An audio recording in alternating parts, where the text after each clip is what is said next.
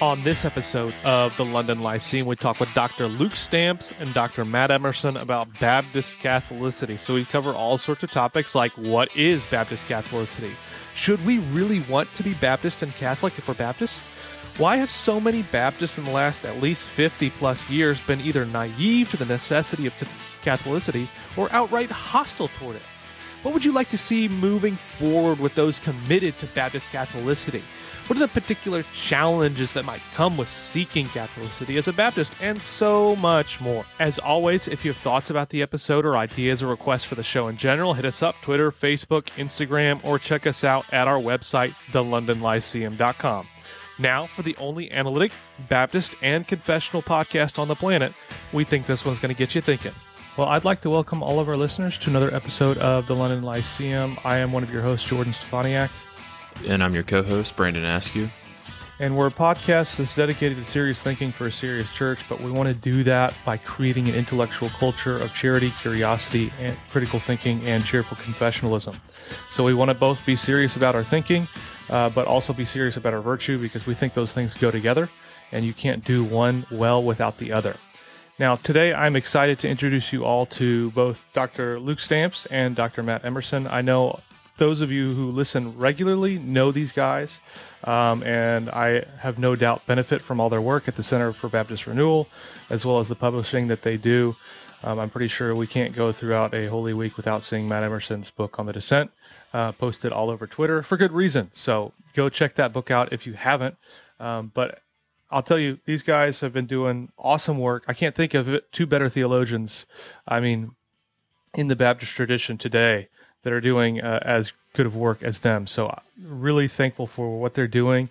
So if you don't know them, you need to check out their stuff. But today we're going to be talking about Baptist Catholicity. So they've got an edited volume. The title is totally escaping me. I think it's Baptist in the Christian Tradition. But the idea is thinking through how do Baptists interact with a small c Catholicity spirit.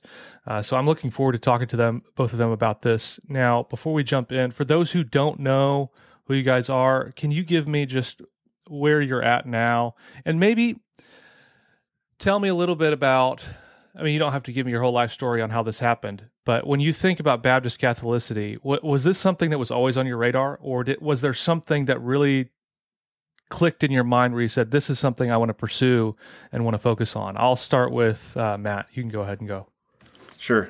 So I grew up in a mainline church that was theologically liberal. And, long story short is, as I grew older, I was saved at 14 and then called into the ministry at 17. And in between those time periods and also into college, I realized that my church was not teaching and preaching Scripture rightly.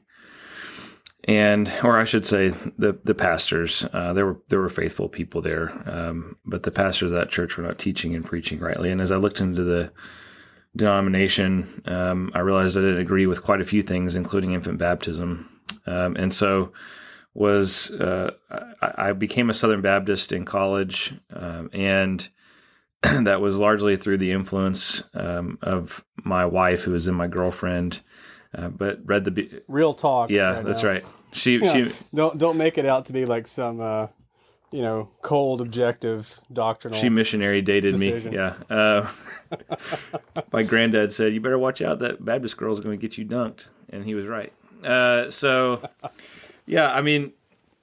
It was a situation where, especially through her influence, I was confronted with what the Bible says in relation to what my church was saying, and realized that they were in conflict. And so I was looking for another. I felt called to ministry, like I said, and so I was looking for a denomination in which to pursue seminary and then pastoring. And through that, I jettisoned my upbringing's doctrinal tradition, but I also just sort of by default jettisoned liturgical elements of worship, because I felt like the two went hand in hand. Here's this liberal, dead, lifeless service that is liturgical, and I thought those two went hand in hand. Later on in seminary, I became friends with two guys who eventually went Anglican, which is not necessary. Okay, so I just want to put that out there. You don't have to go Anglican if you rediscover the liturgical tradition of the church. But they were praying daily using the Book of Common Prayer and introduced me to some other elements of the liturgical tradition of the church, and also saw it with life at a conference I went to where we had 4 scripture readings in the service, took the Lord's Supper, had a confession and assurance of pardon, all the elements that we usually think of when we think of a liturgical service. And I saw the beauty of it when people actually believe what they're saying and confessing, and when they're confessing the truth. So at that point, I became interested in retrieving those sorts of things. And then Luke and I met in 2012 at CBU and realized we had a common interest. So I'll pause there and let him tell his side of the story. There's probably more than one way to tell my story, but one way that would maybe especially interest y'all's listeners is my first semester at Southern Seminary, my very first systematic theology paper. I wrote a paper seeking to refute the doctrine of divine simplicity, in which I used as my primary source Alvin Plantinga's "Is God a Property?" And I was sort of on a trajectory of I guess a kind of biblicism that you might say. And I don't know, biblicism means different things to different people. I think we could rehabilitate a kind of biblicism, but what I mean by it here is a suspicion of the tradition seeking to sort of do theology from the ground up based on exegesis alone, right? I mean, and that's what I was trying to do in that paper, obviously bringing in some philosophy and trying to say that we can make a better accounting of the divine attributes than what the classical Christian tradition gave us. And then the very next January, I took a J term with Dr. Wellham, who ended up being my doctoral supervisor, and it was on the doctrine of God. And in that class, he very winsomely showed that the attributes associated with classical Christian theism are actually grounded in Scripture, and that we should show deference to the tradition and seek to try to understand it with a sympathetic eye instead of with suspicion. And that really changed the trajectory of my theological orientation, away from a kind of suspicion of the tradition towards a more deference or appreciation, respect for the tradition. And so my dissertation then, once I went on to pursue doctoral studies, was largely concerned with historical theology.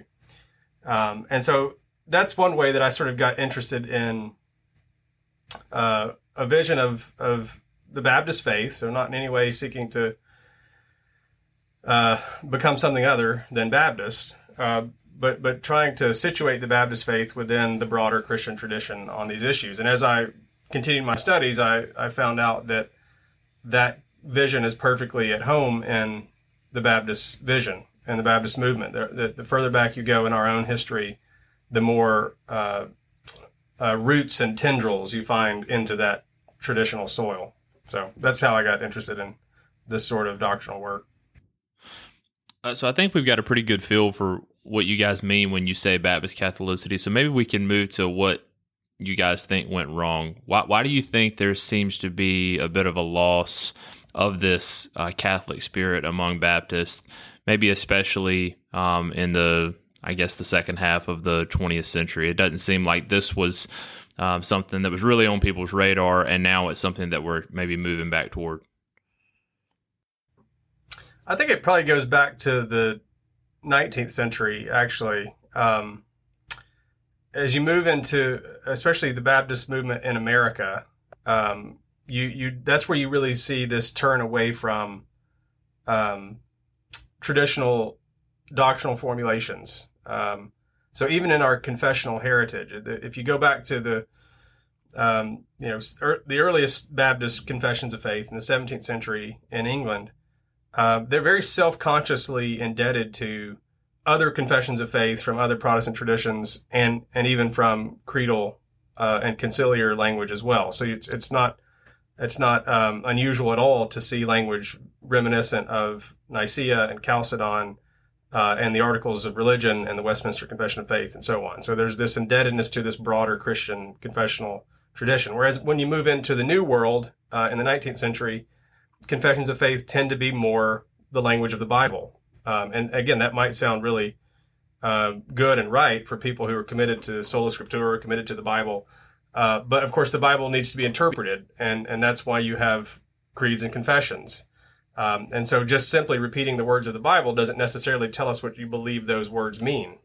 And then, of course, you also have this tendency towards a kind of creedless Christianity, no creed but the Bible, no creed but Christ, that sort of seeps into the Baptist movement in America. And so you have Baptists sort of wanting to position themselves, by the time you get to the late 19th century, as neither Catholic nor Protestant. So you have the landmark movement, for those who are familiar with Baptist history on this, that is trying to say, no, we can trace our heritage through a succession of movements all the way back to John the Baptist. And so that really we stand apart from all of these other traditions. And so that then feeds into the 20th century and this kind of idea of, well, you also have controversies in the Southern Baptist Convention raging throughout the 20th century. I'm thinking about this specifically from an American context, that sort of feed into this idea that Baptists are this unique last best hope of earth, right? The Southern Baptist Convention is this kind of uniquely faithful denomination. Everyone else has gotten it all terribly wrong. We're the ones that have everything right. And then in the Southern Baptist Convention particularly, you have this kind of insular feedback loop, so that we have our own Sunday school curriculum, our own programs, our own publishing house, our own press, and so it's sort of like, who needs anybody else but what the Southern Baptist Convention is doing? And of course, that produced a lot of very helpful things. I'm not trying to diminish what good came from that, but it did kind of produce a sectarian impulse, I think, in Baptists in America, that again, I think you can see traced back to these earlier trends. Okay, now I'd love you to talk a little bit just about the idea of Baptist Catholicity in general for those who are suspicious of the idea. So they hear the terminology Catholicity and their Roman Catholic radars go off and they think, no, Baptists should not be Catholic. They should be separate. They should be Baptist. They should not be doing anything, swimming near the Tiber, getting close to the Tiber, smelling the Tiber, none of that. Catholic, out. So talk to me about those sort of people who want to say, I feel uncomfortable with the idea of pursuing Baptist Catholicity. What's your pitch? If you met them in an elevator, how would you explain it to them and say, no, Baptists, this is part of your heritage. You should be pursuing Baptist Catholicity with a lowercase c. Well, I think that Luke has some really good thoughts on this from Scripture and from theological perspective. I think what I'll just say briefly is, if you read early Baptists, the first Baptists in their vision for Baptist life and thought were deeply and intricately connected and purposely connected to the Christian tradition and to the Reformation. They did not see themselves as some kind of isolationist, separatist movement. I mean, they were separatists in the sense of they were separating from the Church of England, but in terms of isolating themselves from the rest of the Christian tradition, that is not how they viewed themselves at all. They, both particular Baptists, that is what we would call Calvinist Baptists, and then General Baptists or non-Calvinist Baptists, both groups of early British Baptists, in very specific ways, connected their confessions of faith to the Christian tradition by referencing the Nicene Creed and the Apostles' Creed and the Athanasian Creed, by using the language of Nicene Trinitarianism in their articulation of the doctrine of the Trinity, by using the language of Chalcedon as they talked about Christology. I mean, it's very explicit. And they connected themselves to the Magisterial Reformation by using the language used by the Reformers related to justification, related to the nature of the church. So not in terms of corpus parixtum or not in terms of the sacraments, but in terms of differentiating themselves from Roman Catholic views of the nature of the church and the papacy especially. So, the early Baptists, from a historical perspective, the early Baptists were Catholic, small c Catholic. Early Baptists believed that they were part of the Church Catholic, the whole church throughout space and time, and that they were reforming it according to the Scriptures. Yeah, I mean, I think that's exactly right. I mean, the word I mentioned earlier, I think, is apt. We don't want to become a sect, right? I mean, like we don't want the Baptist movement to be something other than Christian, right? We want to identify with the broader Christian tradition. We are Christians first, right? One of our mentors in this work, Timothy George, has sometimes said that we are Baptists best when we are not Baptists first, but when we are Christians first, right? We first and foremost identify with the Lord Jesus Christ in our profession of faith in Him as our Savior and Lord. And that commits us to all kinds of things in terms of biblical authority and also the creedal tradition on who this triune God is and who Christ is and His two natures and so on. So that we are committed to a body of faith, a body of doctrine as Christians first and foremost. And Baptist is very important as well, but it cascades from there, right? Our commitment in being Baptist, we don't hold with the same kind of primacy that we hold our commitment as Christians. And so to emphasize Catholicity is simply to make that point, right? That we identify first and foremost with Christ and with all who belong to Christ. And we recognize that we might get some things wrong in our theology, right? So I think part of Baptist Catholicity is an attempt to say, not an attempt in any way to say we're going to lessen our convictions on being Baptist, but it is to say, in humility, we have much to learn and much to gain by interaction with other kinds of Christians.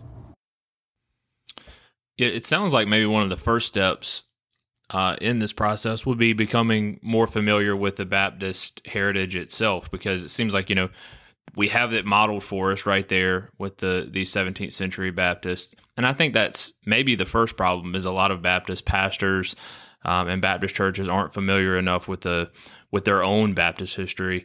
So maybe that would be a good first step. But let's take this to the local church level. What would you say that a pastor can practically do to promote the spirit of Catholicity in the local church body with the way he preaches, teaches, with just how the life of the local church is run? Well, one of the first things that we recommend to churches that want to pursue some kind of Baptist Catholicity is to just simply add a element to their worship service where they pray for churches in their area. So that's just a really simple way to acknowledge that Christ is at work through His Spirit in other churches besides your own.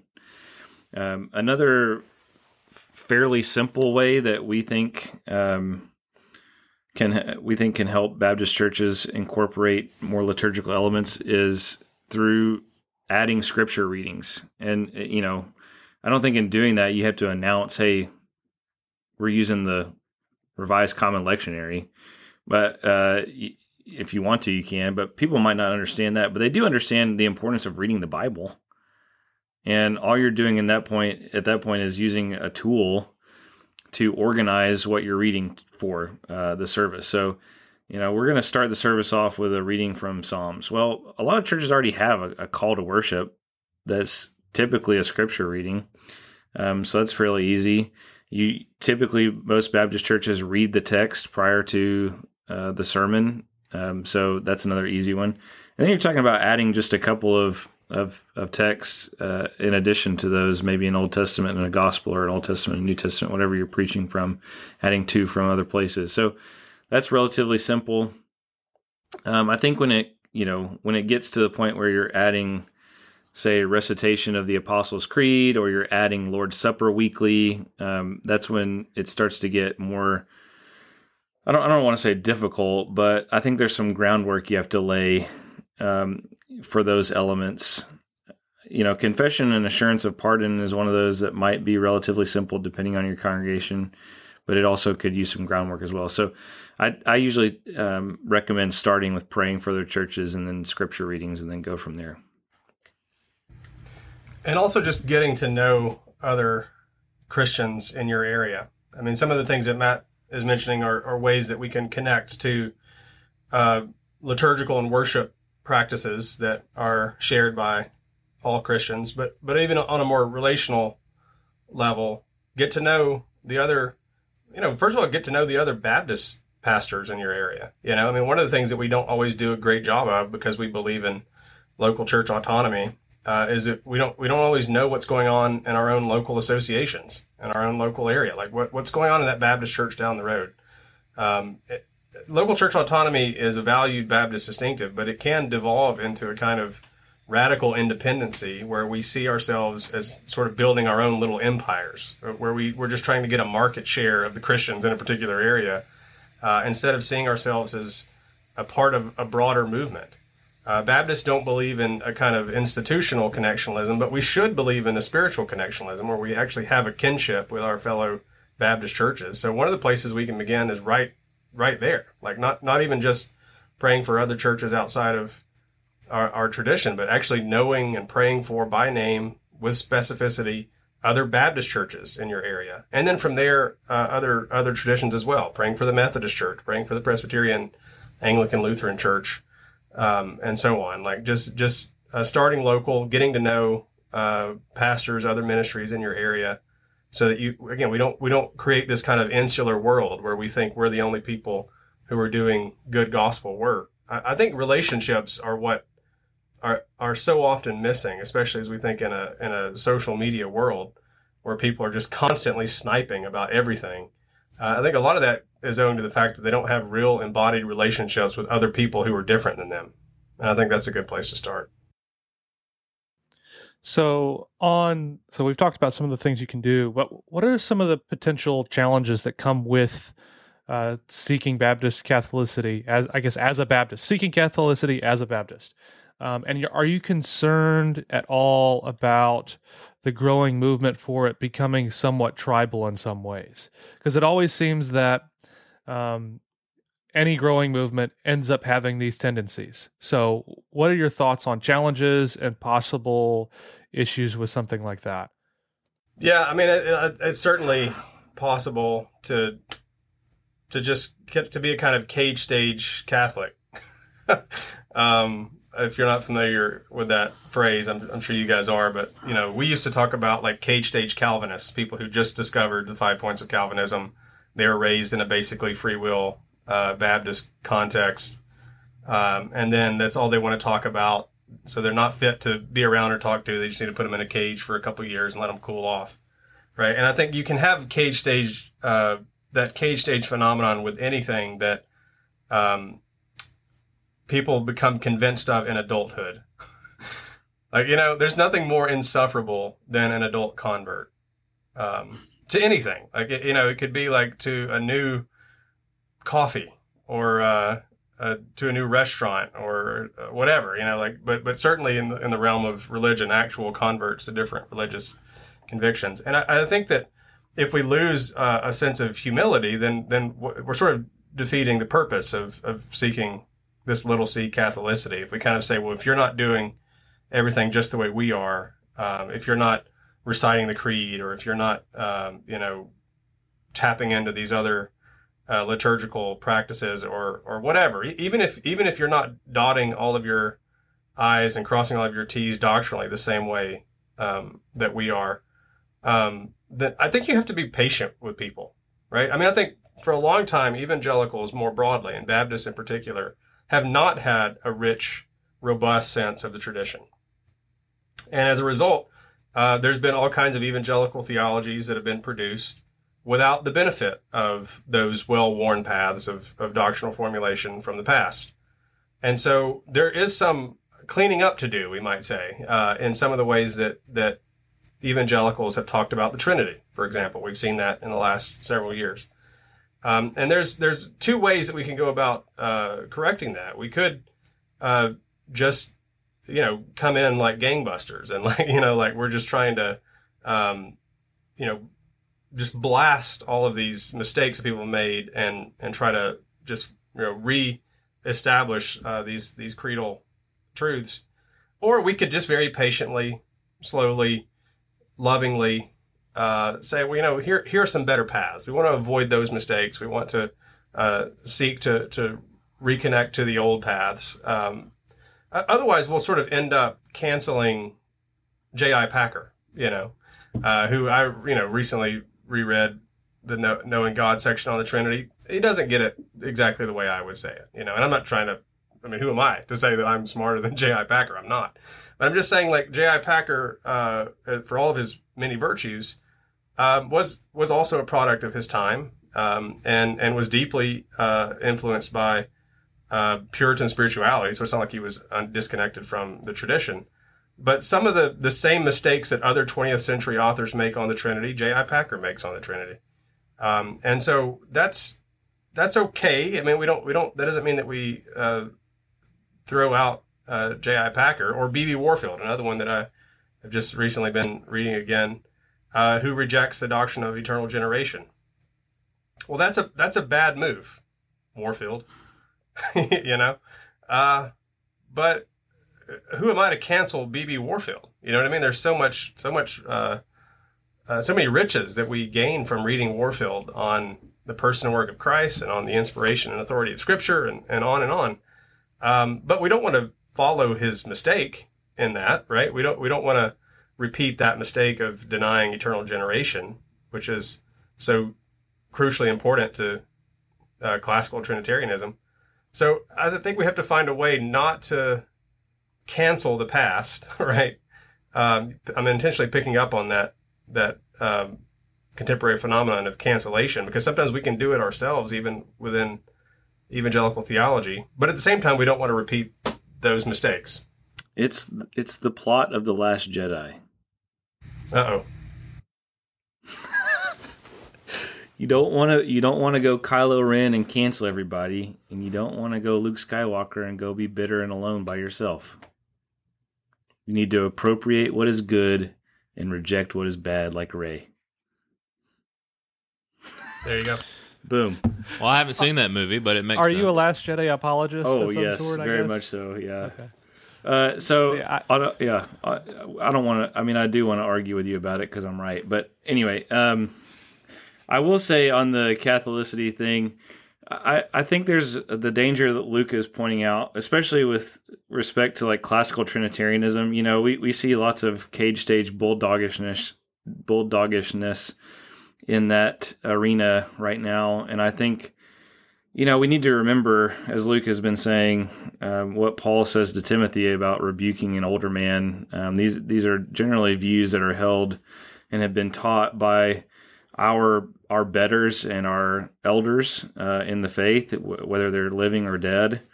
And so there's a way that we can disagree with them, but also respect them and acknowledge their commitment to Christ and his church.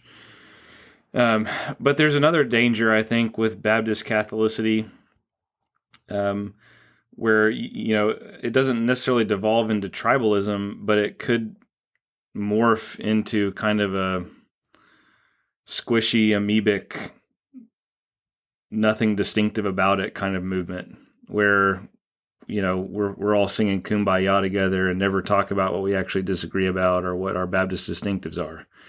And that's also a spirit of the age right now, is to sort of minimize differences. So, within Baptist life and Baptist history, Luke and I approach this question from the way that we do because the easy danger to point out in Baptist life and thought is separation. Right? We're always sort of isolating ourselves. We're separating. We're saying that, well, we have the Baptist Zion and everybody else is, I don't know where they are, but they're not on Zion. So like that kind of stuff, we approach the question the way we do because because of the way that Baptists, including us at some certain points, have tended to think about ourselves as isolated from everyone else in a lot of different ways, historically, theologically, hermeneutically. So it is important to recognize the unity that we have with Christians, but there's another danger that as we do that we will lose our emphasis on Baptist distinctives, because Baptists do believe things that are distinctive to our tradition and that are distinct from and in disagreement with other traditions. And we can't lose that either. So that as we try to show how we're connected to the whole Christian tradition, we also want to continue to demonstrate how we are unique within that tradition. We're not just all in the same, exact same living room. We have distinct rooms that we live in and that we think in, and that our doctrine forms and shapes us in. So, I think the danger on the one hand is isolationism, and tribalism. The danger on the other hand is losing our distinctives. So a substantial part of this Catholic spirit seems to be retrieval, and so that oftentimes looks like going back into the past, retrieving these older sources that we can use in our theological formulation. But also, I guess, it could be retrieving is not the right word, utilizing sources from contemporary theologians that are outside of our Baptist tradition. So I want to, with that in mind, zoom into Southern Baptists in particular and ask you, what doctrine do you think that Southern Baptists most need to do some retrieval in? I know we've already talked about the Trinity, so if the Trinity is the answer, let's do two. So the Trinity and what else? God in the world. Yeah, I mean, the hot spots, obviously, that we see today are God, the doctrine of God, the divine attributes, the Trinity, and the incarnation, the person of Christ. And those are obviously the central doctrines of the faith. I would say another one that, other than those obvious ones, is ecclesiology. I think a vision of the church that goes beyond polity. Right? I mean, this is something that Matt and I have talked a lot about. Like, almost nobody cares about ecclesiology, and if they do, they focus on polity, at least in our circles, right? I mean, it's about, like, church membership, church discipline, very important things, right? But, like, getting a sense also of not just the functions of the church, but the ontology of the church. What is the church as the body and bride of Christ? What does that mean? And what are these practices that the Lord has given to us that Baptists typically call ordinances, but the earliest Baptists were perfectly comfortable referring to as sacraments, even as the ordinary means of grace. And how are these practices connecting us to the past work of Christ, but also anticipating the future, communion of God with his people in the eschaton. So I think there's a lot of resources in the Baptist tradition, and then also in the broader Christian tradition as well, on the doctrine of the church that I think have been untapped. That's why we end up kind of defaulting to a kind of negation on the ordinances, right? This is what it's not. Baptism doesn't save you. It's just water. This is just, cracker and juice.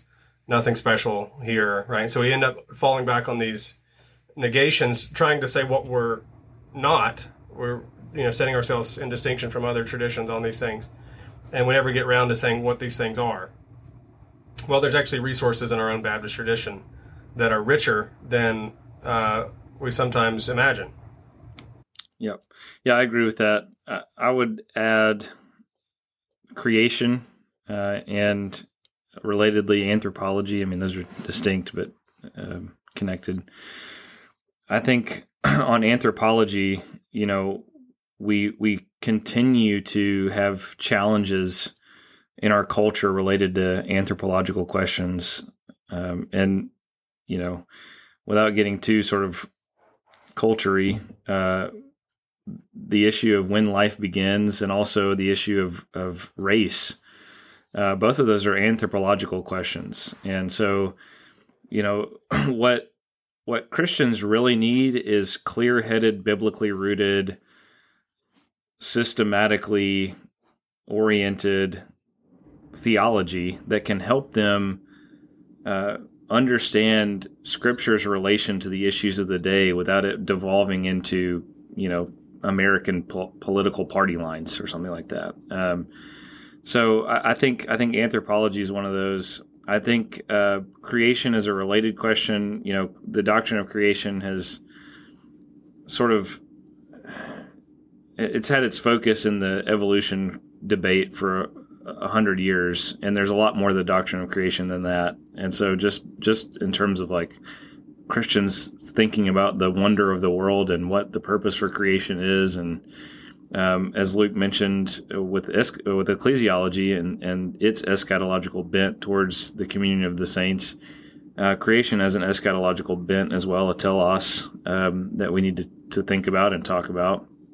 But also the doctrine of creation in relation to what Scripture is and how to read it and what hermeneutics is, the fact that it's written in words and on paper and what that means. I mean, those are all, to me, really interesting theological questions that would help Southern Baptists think well about the correct and distinct ways that we articulate the doctrines of creation and anthropology. That's good. So now I want to think about the role and these are two distinct things, I think, but so you can answer either one of them or both of them if you want. The role that institutions play in serving the local church towards Baptist Catholicity, and then thinking about how creeds and confessions function in supporting Baptist Catholicity. You can talk practically or a little bit more abstractly if you want, so I'll let you take those in the direction that you want to take them. Do you mean institutions outside of the local church, right? Outside of the local church, yes. Well, I'll just say in that regard, if there's a donor out there who wants to endow the Center for Baptist Renewal at Oklahoma Baptist University, Luke and I are going to be there together in the fall. So, come on. The new Duke University of Southern Baptist Education. There you go. So I think institutions, are parachurch organizations. They're there to support and strengthen and help the local church.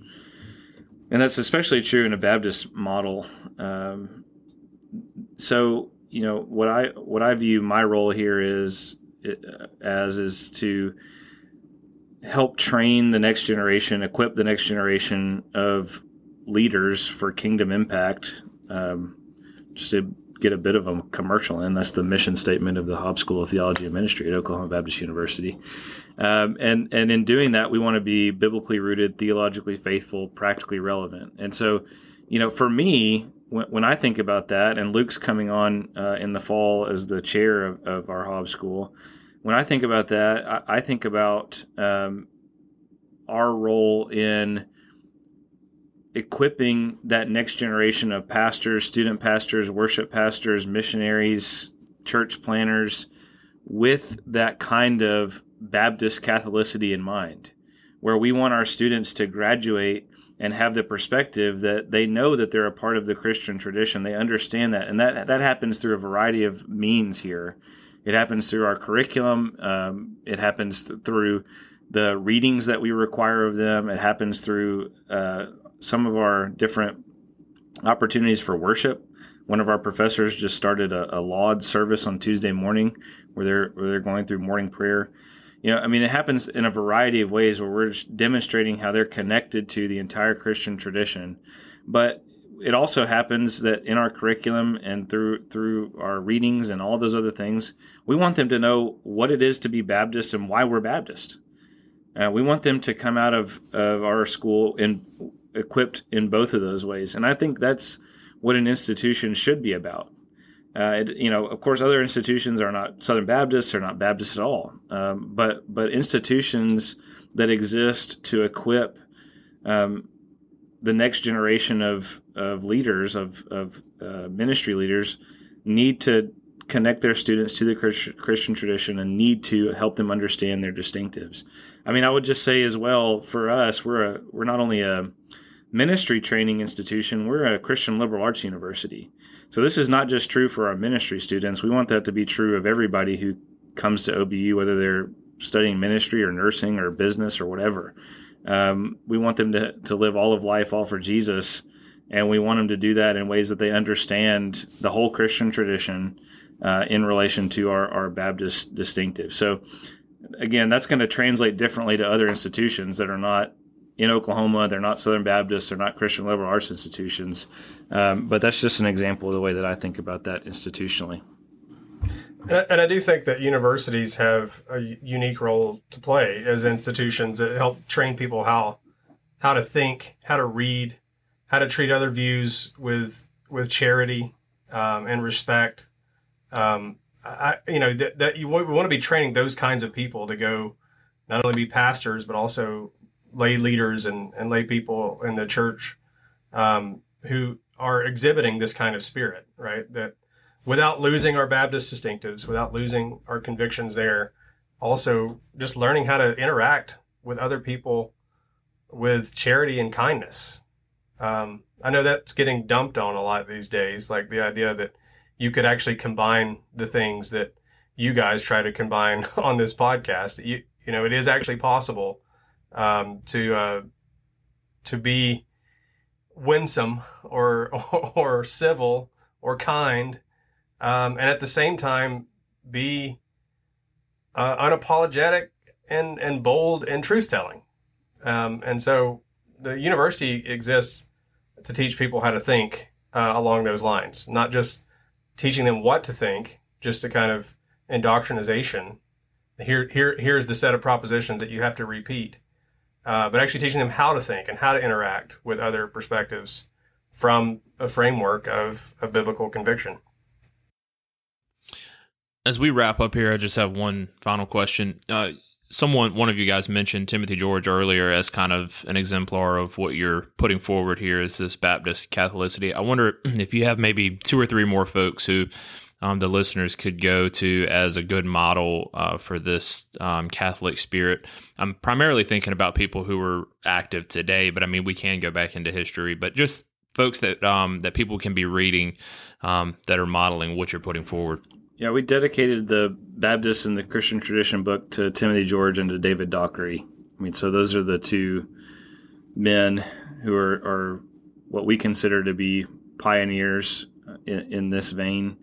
I mean, in the late 20th century, of course, we can, as you mentioned, as we've talked about, there are others throughout Baptist history that have attempted to connect. But there is a sense in which George and Dockery have been the ones to really reconnect Southern Baptists to the Christian tradition, especially in the latter half of the 20th century and into the 21st.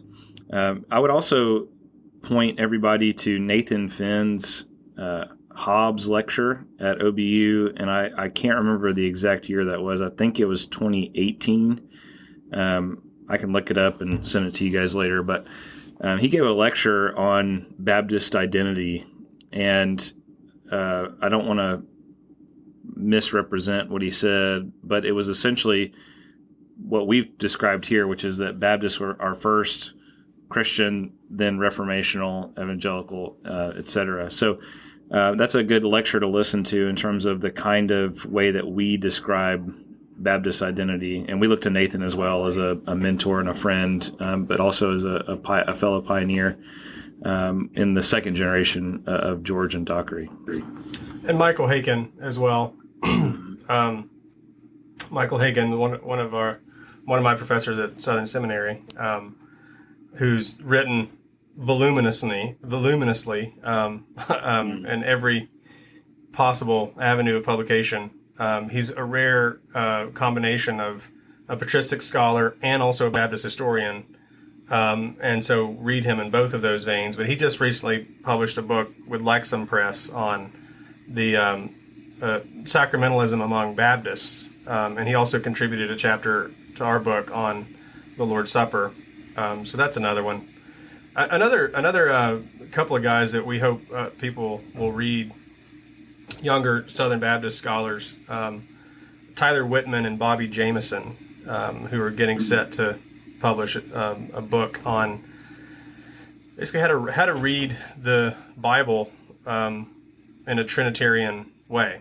And so those are guys that I think are doing really impressive work, who are our contemporaries, who are tapped into the Christian tradition, but also deeply engaged in the biblical text in that vein. That's good stuff. And just to be clear, when I said Duke University, I didn't mean Rich. I meant you guys were assembling an elite talent at OBU, because I can't think of a better Baptist institution that's growing like you guys are, with the excellent faculty that you have there together. So I imagine a lot of our listeners are going to be kicking themselves, wishing they had the opportunity to go get a bachelor's degree. And for those who have children who are of that age, or if we have any younger listeners who are interested in school, you should go check out OBU and their programs there, because I think you're going to get both the intellectual stimulation that you desire, but also the sort of pastoral care that you want to have. So I think you're going to have the best of both worlds there. I if I were a student again and I was going, that's where I would want to go. So I'll put that out there as my own commendation to go check out OBU. So thanks. I'll put a check in the mail to you later, Jordan. Appreciate that. Well, I've already got Soros sending me money, so it's all right. There you go. No. Also, if we want to have an episode where you debate The Last Jedi with me and we go analytic philosophy on this thing, I'm ready. No. I have no strong feelings about The Last Jedi. My wife is the Star Wars nerd in the family, not me. Oh, okay. I see. I enjoy watching them. She tells me all the time about... I'll argue with your wife, too. It's fine. She liked The Last Jedi. She just was mad that it cut out like the Darth Vader and stuff or whatever. So I don't know all the details that go on with that. All right. Fair. So anyway, thanks guys for coming on. Go check out the book. I'll link to that as well. I think it's a tremendous resource, especially for Baptists and non-Baptists alike. I think it's a helpful resource. So thanks for chatting with us. And for everybody who's been listening, you've been listening to the only analytic, Baptist, and confessional podcast on the planet. And we'll talk to you guys soon. Say goodbye to your credit card rewards. Greedy corporate mega stores, led by Walmart and Target, are pushing for a law in Congress to take away your hard-earned cash back and travel points to line their pockets. The Durbin-Marshall credit card bill would enact harmful credit card routing mandates that would end credit card rewards as we know it. If you love your credit card rewards, tell your lawmakers, hands off my rewards. Tell them to oppose the Durbin-Marshall credit card bill. Everybody in your crew identifies as either Big Mac Burger, McNuggets, or McCrispy Sandwich. But you're the Filet-O-Fish Sandwich all day. That crispy fish, that savory tartar sauce, that melty cheese, that pillowy bun. Yeah, you get it. Every time. And if you love the Filet-O-Fish, right now you can catch two of the classics you love for just $6. Limited time only. Price and participation may vary. Cannot be combined with any other offer. Single item at regular price. Ba-da-ba-ba-ba.